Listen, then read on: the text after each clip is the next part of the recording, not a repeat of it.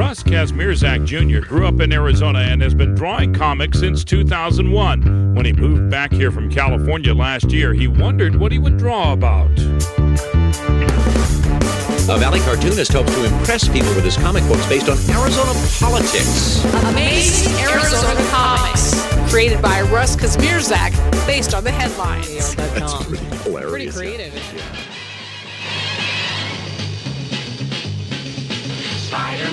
Spider-Man, does whatever a spider can. Spins a web any size, catches thieves just like flies. Look out, here comes the Spider-Man. Is he strong? Listen, bud, he's got radioactive blood. Can he swing from a thread? Take a look overhead. Hey there goes the Spider-Man. In the chill of night, at the scene of a crime, like a streak of light, he arrives just in time. Spider-Man, Spider-Man, friendly neighborhood Spider-Man. Wealth and fame, he's ignored. Action is his reward to him. Life is a great big bang. Wherever there's a hang, you'll find a Spider-Man. Hey everybody, you're listening to Amazing Arizona Comics Radio, the podcast dedicated to the creation of my mini-comic, Amazing Arizona Comics, a superhero satire of Arizona news, history, and culture. Find it online on Instagram at AmazingAZComics or at AmazingArizonaComics.com. This episode I want to talk about Spider-Man Homecoming, the latest installment of the Marvel Cinematic Universe. It's exciting to call these movies installments because each film is truly like an episode in an ongoing tale that of course started with Iron Man back in, 2008? And Spider-Man Homecoming, as much as it's a part of the Marvel Cinematic Universe, is also very much a part of that chapter of the Cinematic Universe, Iron Man's chapter, because many of his supporting cast are featured in this film, and the story itself is a bit of an extension of Tony Stark's desire to both escape and fulfill his father's long shadow. And he's doing that by proverbially adopting Peter Parker as both a superhero prodigy and kind of an intellectual apprentice. But I'm getting ahead of myself. Let's talk about the movie from the beginning. Let's talk about the stuff I liked. The Marvel logo that flashes on the screen with images of characters from all of the movies that have been released. This time that logo had the soundtrack of that classic Spider-Man theme. You know, Spider-Man, Spider-Man does ba-ba-ba-doo-boo-ba-doo, ba-ba-ba-ba-ba-doo. And it was orchestral. It was cinematic. It was truly epic. Unlike the way we've heard it portrayed in past films as kind of a beat folk song sung in Chelsea or something like that, now it took its rightful place as a soundtrack for a feature film, and it was a bit spiritually chilling for me in a great way to hear those last chords as the Marvel logo faded, the chords of which would contain the lyrics if someone had been singing, "Here comes the Spider-Man." Finally, Spider-Man has returned to his roots. The subtitle Homecoming truly means something here, not just because the story takes place during Spider-Man's school's homecoming, but he's returned. Peter Parker is now among the other characters of the Marvel Cinematic Universe. You know, he represents such a significant pillar of the world of Marvel. And I'll talk about that in a little while. But that intro with the logo got me really excited. Of course, I appreciated that the movie tipped a hat to Spider-Man's premiere appearance in Captain America: Civil War by exploiting Peter's excitement, the journey to Germany, receiving the suit for the first time, and we see that through his eyes as he's recording it on camera. Little footnotes during the fight that'll be fun to watch over and over again now when you're taking in both films for another viewing. Watching Civil War and knowing Peter's doing that, and now watching this and kind of placing it chronologically with when he fought Cap and then Giant Man. Very cool stuff, and truly a part of Peter's character. Think about it. If this is a Peter that's been Spidey for about 6 months, It was less than a year ago that he sought to exploit his powers for fame and fortune before learning the hard lesson with Uncle Ben's death. With great power comes great responsibility. Just imagine how that story of a newly clad as Spider-Man Peter Parker stepping into the wrestling ring translates to today's world with social media, even more so than Tobey Maguire's incarnation and Andrew Garfield's. To be true, now Facebook Live and YouTube vlogging are staples of entertainment culture. And if you have powers at 14, 15 years old, of course you're going to want to be an online phenom. So it makes sense that despite having learned that hard lesson, Peter is still kind of vlogging his experience as Spider-Man in the hopes that maybe one day, you never know. So I liked that part of the story a lot. I wish it was a little bit more of a through line. The front part of the movie, the first act really is really heavy with that. But once we're introduced to Spider-Man, Peter Parker, and the role he plays alongside Iron Man and Happy Hogan and kind of his pining to be an Avenger, we really get a taste for what Michael Keaton's all about. And his introduction as the Vulture was the most surprising positive aspect of the first act of the film for me, because I loved his motivation. I loved his blue-collar approach to villainy. You know, it starts with him just working as a construction site lead. He's been contracted by the city to clean up the alien debris left behind by the Avengers in their first fight, that first film, with the, what are they called, the Chitauri? Those aliens from far away that came through the portal Loki conjured, right? So all of this stuff, this weaponry, this armor, these jet sleds or whatever, it's all laying around the city. And somebody's got to clean it up, and I loved that they addressed that aspect of the Marvel Cinematic Universe. That until Tony Stark implemented damage control, which to me seems like a subset of S.H.I.E.L.D., these are people that they're just janitors, basically, but high-tech, almost superpower-oriented construction crews. You just had your regular Joes out there placing bids, acquiring the rights to clean this stuff up. There's got to be big money in that. It was very cool and to see that aspect, and then to see what would happen to somebody when that money is taken away. And so he's given this kind of righteous indignation that, hey, I'm just a regular, hardworking guy. Now I'm in a world full of gods and monsters. I at least found a place cleaning up after them to a point, but now you're even taking that away from me. What is left? Well, I got to take something for myself. So as villainous as he became, the motivations were interesting, to say the least. And again, humanitarian in a way, if only he hadn't completely gone to the dark side.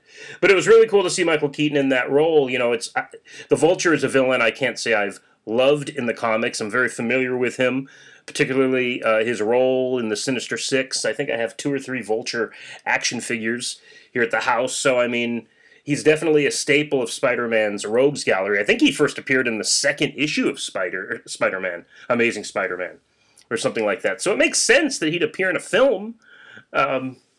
I wish it had happened a little sooner, and I wish he didn't have such a big role. It seems like his plot could have been alongside other villains' development, but I'm kind of straying into critical territory here. I want to stick on the stuff I liked first. The emphasis on Peter's high school life was very cool, something kind of glossed over by the other films.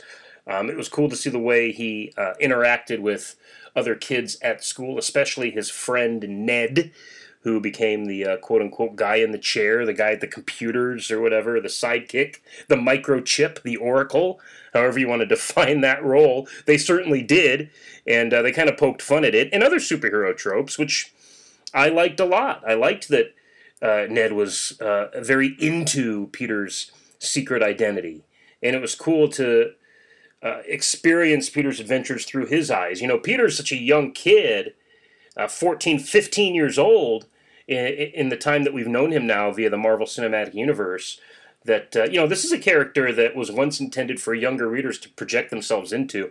Now, some of us fans are older, Sure, there are kids going that are still doing that, but for us, what's left, it's the wonder of this stuff, seeing it in real life on the big screen for the first time. There have been incarnations of Spider-Man in film, a lot. But here he is, like I said, alongside these other Avengers, these other characters that we love. So to see Ned's wide-eyed wonder throughout the movie, it was very befitting of who we are now in the audience watching as Spidey and Iron Man team up, and fight alongside one another. Peter's journey was great as far as wanting to be treated as an adult, or at least treated as if he has more potential than what he was exhibiting. When he got a little too big for his britches, it was nice to see him humbled and learn from the experience. At the end, it was interesting to see Tony return the suit and offer that place in Avengers Mansion. And for Peter it was very Civil War from the comics-esque in that you're going to have a Spider-Man presented to the media. Of course, in the comics during Civil War, Peter unmasks himself and sides with Iron Man. But here in the film, it kind of harkened back to that first Iron Man movie where Tony says, you know what, yeah, I am Iron Man. And that's where the movie ends. In this case, Peter has that same opportunity for fame and turns it down. So I liked the nod to the comics. I liked that it brought Iron Man's story to a cyclical point where, again, it looks like he's going to move forward as a character with Pepper and Happy. He's got some weird... His friends have some weird names. Pepper, Happy. Is there Salty, Doc, Seasoned? I don't know who his other friends are. But, yeah, that was very cool to see Tony taking on the role of his father, but then also projecting himself into Peter in that way. And when Peter says, you know what, I'd rather keep looking out for the little guy, I liked that moment because it gave Tony that spark of, yeah, maybe I was offering this kid something so big that even I'm losing sight of what this is all about. And then at the same time, the Vulture's cause is a little righteous at that point. Of course, what he did is completely evil. He's killing people. He's trafficking super weapons. But at the same time, Peter understands the motivation, and he applies it to his own superheroics. Really loved that aspect of the movie. And I thought it brought themes that have gone as far back as Iron Man's first movie, all the way homecoming, if you will. Oh, look what I did there. I should be writing these movies. I have such an appreciation and a mastery of cyclical storytelling, even in my own podcasting. Now I don't even know what I'm talking about anymore. But those aspects of Spider-Man Homecoming were really cool, man. I really enjoyed a young Peter Parker staying young, learning lessons, interacting with friends, being viable and active on social media like a 15-year-old kid would be. It was a great picture of adolescence. And I think that's Spider-Man's ultimate role now in the Marvel Cinematic Universe, is he is the kid that has a lot of potential, a lot of power, and his role will be adding this humor, this innocence, even more so than Ant-Man's humor. Peter's is coming from a place of wonder and awe, whereas Ant-Man's is a little jaded. So it's a nice contrast between these two insect-themed characters that seem dwarfed by these huge gods and monsters around them, and yet we're going to see them play roles in Infinity War and beyond. If Tom Holland, the actor that plays Peter Parker, I think that's his name, if he is able to stick with this role for as long as Robert Downey Jr. has stuck with the Iron Man role, we're going to see this kid go from 15 to like 25. And it'll be amazing by the time we get to that point. He's the person teaching lessons. And even after Iron Man, or at least Robert Downey Jr., has moved on from the role, and you either have another actor portraying Iron Man, or Iron Man has retired, or whatever the case may be, you'll have a Peter Parker that was once tutored by him and can still call back to those lessons 10 years from now, as these movies are still being made. And it will create such a continuity in this Marvel Cinematic Universe that you'll never have to reboot. It's a story of legacy and, like I said, apprenticeship, a little bit of destiny, a story that only Spider-Man can tell.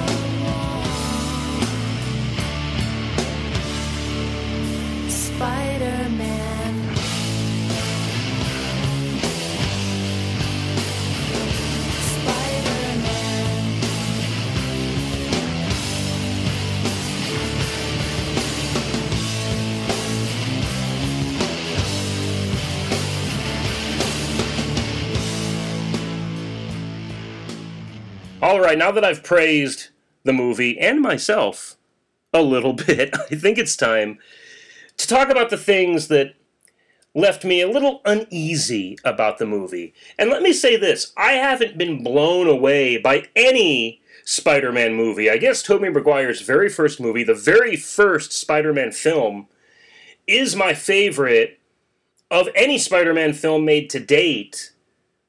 Perhaps excluding this one, only because of its connection to the Marvel Cinematic Universe, which can do no wrong, in my opinion, at this point. But there were some flubs here, little missteps, things that, like I said, made me uneasy.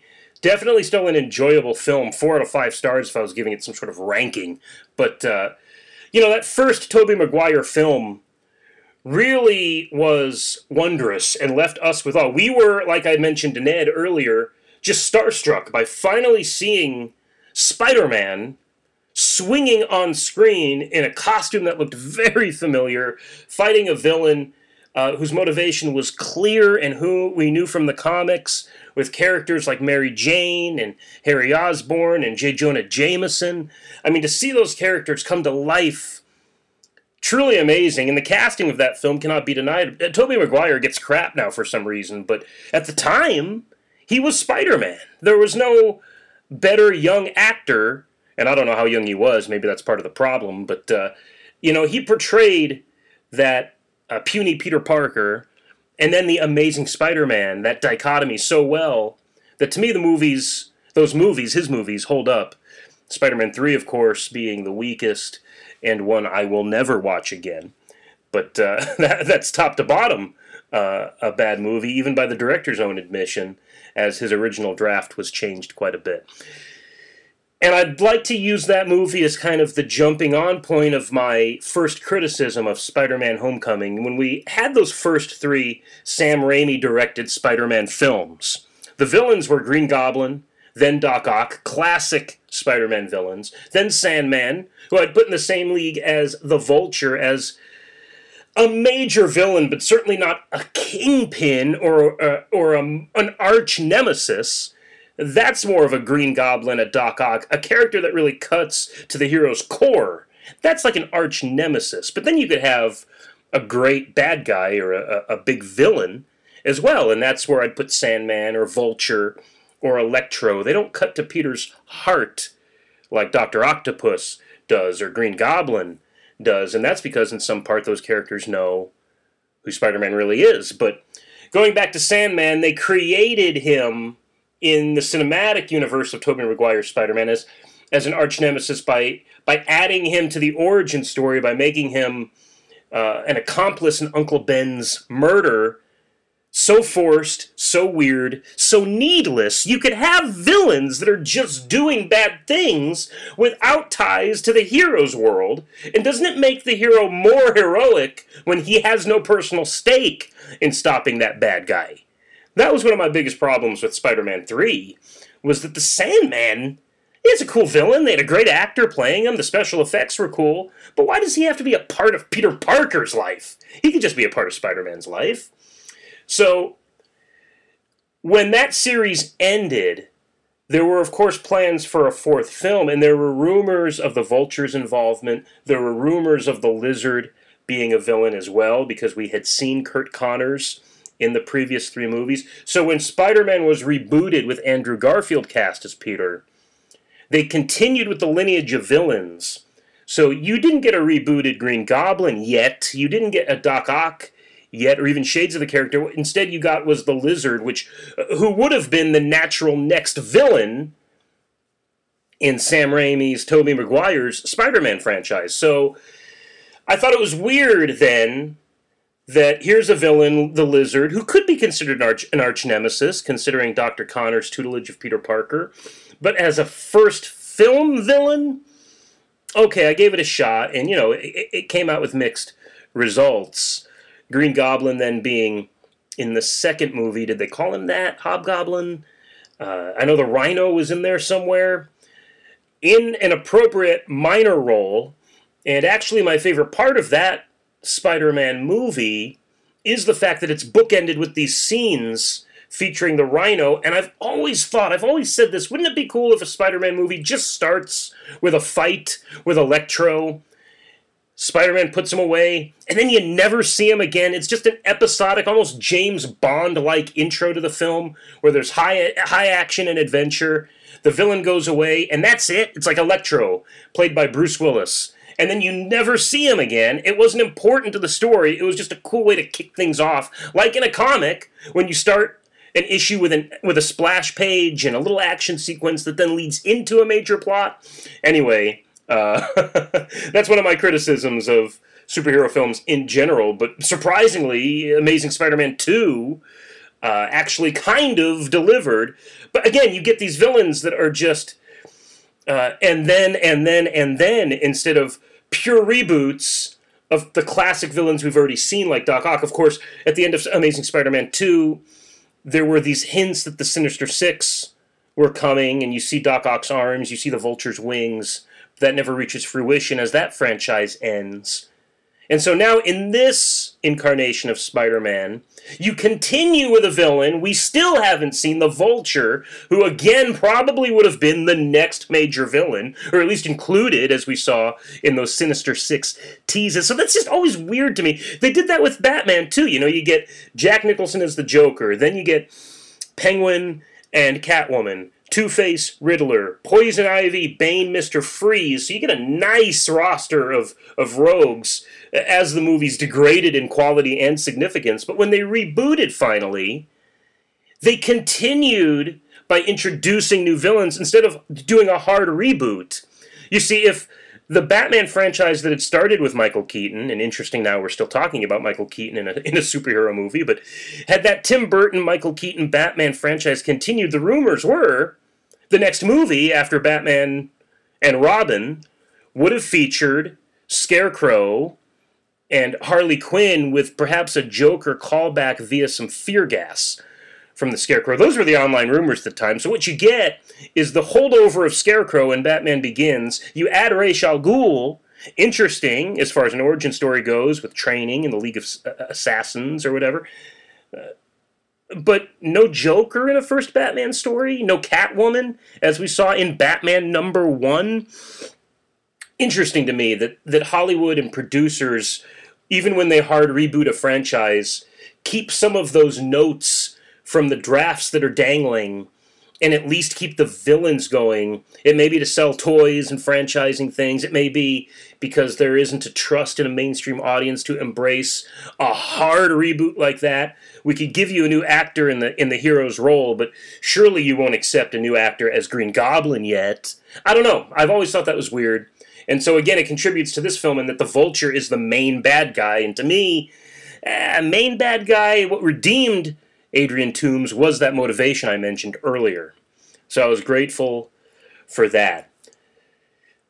Something I missed in this movie, a lot of the tenets from Spider-Man's extended world. Spider-Man is a pillar in the Marvel Comics universe. Not so much the Marvel Cinematic Universe, or at least now he is, but in Marvel Comics proper, elements of Spider-Man's circle have spread to affect other characters. Norman Osborn, for example, as a mogul, has gone toe-to-toe with Iron Man and Tony Stark as much as he's thrown blows with Spider-Man.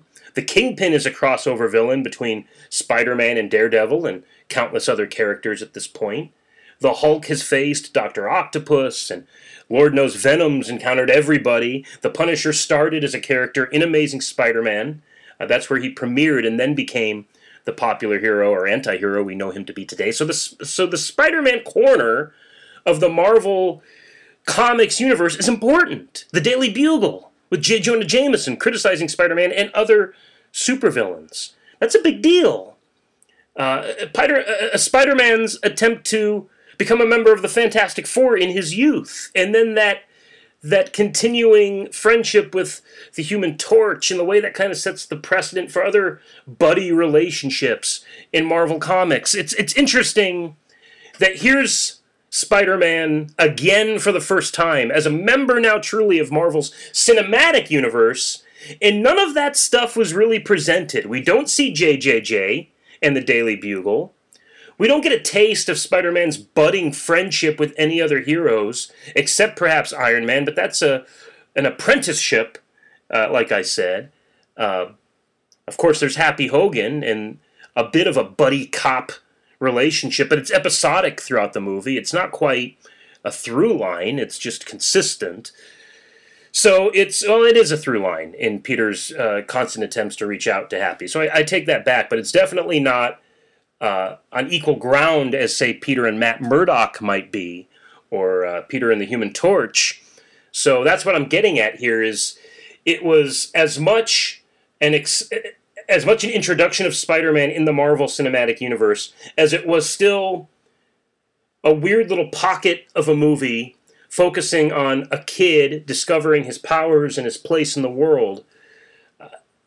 It could have been any character.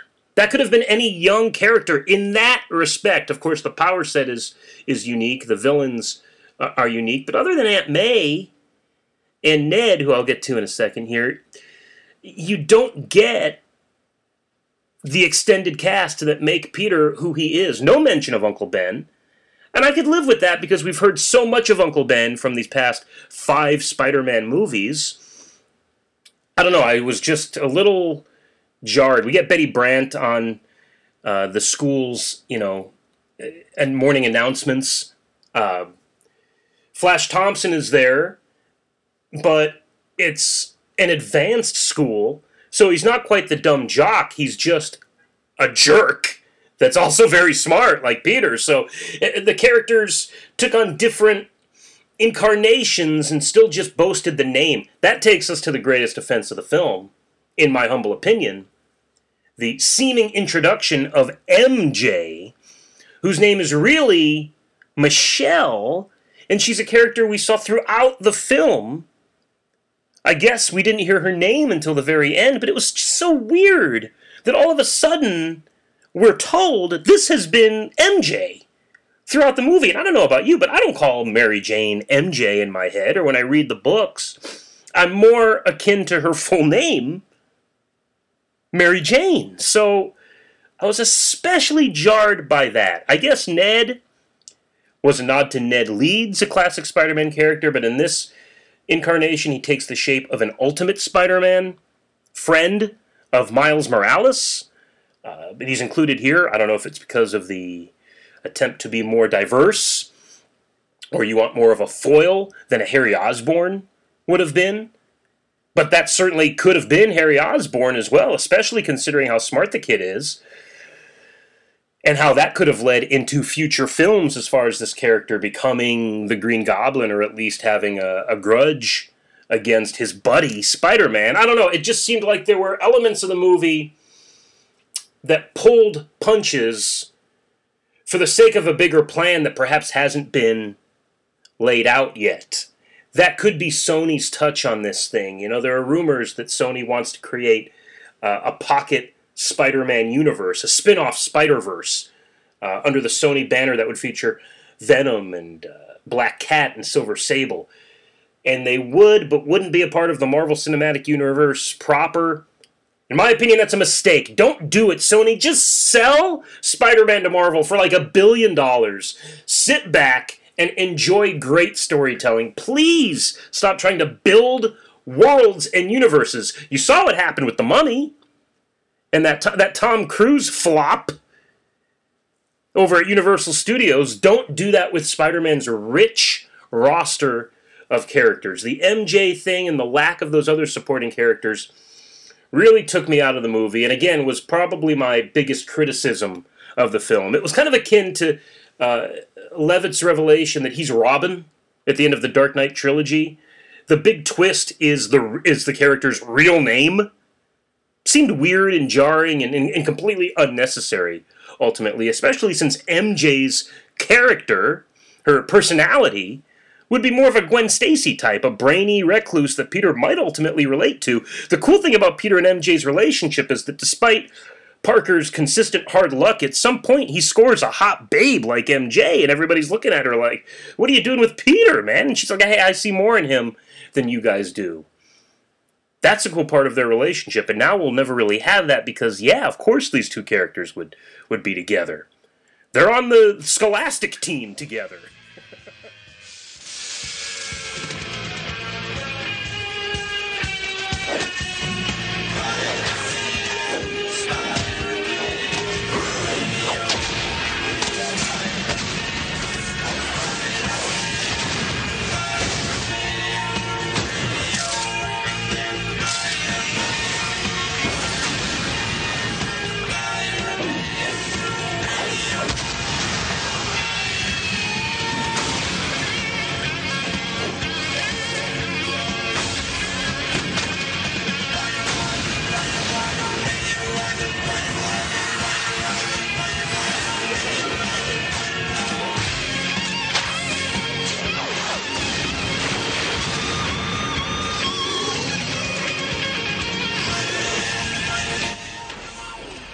This podcast is about the inspirations and the creative process behind my mini comic book, Amazing Arizona Comics, and Spider-Man certainly plays a role in any comic I make because of how important he was to me as a kid reading comics. I've told the story before of how my dad worked for a moving company and one day brought home a small box of comics that one of his clients was going to throw away, and at the top of that stack of new comics, for me, was Amazing Spider-Man number 347. In it, Spider-Man and Venom fight on an island, presumably to the death. Of course, Spider-Man wins, and Venom does not die.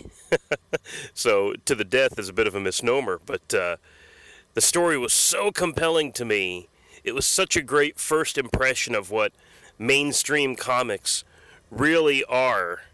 To this day, adventure, intrigue, mystery, and that personal struggle, that's the part that struck me the most. Spider-Man, of course, wanted to live, but at no point does he consider killing his enemy to do so. In fact, he's looking for this ideal solution in the end where he can escape Venom's clutches, and then he ultimately leaves him on this island paradise to live out the rest of his days. Venom, of course, eventually returns, but for that singular issue, there's a happy ending for everyone. And it's an interesting aspect of Spider-Man's character, that self-sacrifice he learned when his actions inadvertently caused the death of Uncle Ben. I liked that this movie moved past that origin story we've seen twice before on screen now. Well, maybe 3 times if you count the shades of it in Spider-Man 3 with Tobey Maguire. But the ramifications of that origin were still very prominent in all of Peter Parker's decisions. He gets so close many times in this movie alone to having a regular life, a regular high schooler's life, hanging out with friends, going to academic tournaments, going to the dance. But each time, he had to make that hard decision to forsake his personal desires for a greater good. And that's what Spider-Man represents to the Marvel Cinematic Universe, this innocent approach to heroism that is still motivated by self-sacrifice. But that's also what he represents to me. That truly with great power comes great responsibility. You don't always have to hear the words to understand. Sometimes a hero's actions are enough. And whatever criticisms I or others might have for this movie, it is still drenched in that theme. And so undeniably, it's a great Spider-Man story. You can find Amazing Arizona Comics online at AmazingArizonaComics.com. You can follow me on Instagram as well at AmazingAZComics. You know, I also host a live local late-night talk show called Phoenix Tonight. It's like a Johnny Carson-style late-night talk show featuring interviews with local celebrities, actors, musicians, comedians, artists. And I deliver a monologue and attempt some comedy, too. So you can find that on YouTube at Phoenix Tonight. Just look for Phoenix Tonight on YouTube, and surely you will find it quickly. You could follow Phoenix Tonight on Facebook as well. All right, everybody, thanks for listening to this amazing Arizona Comics radio installment. Keep your ears open for the next episode of Stuck in Traffic, coming to you soon from this RSS feed, and I'll catch you next time.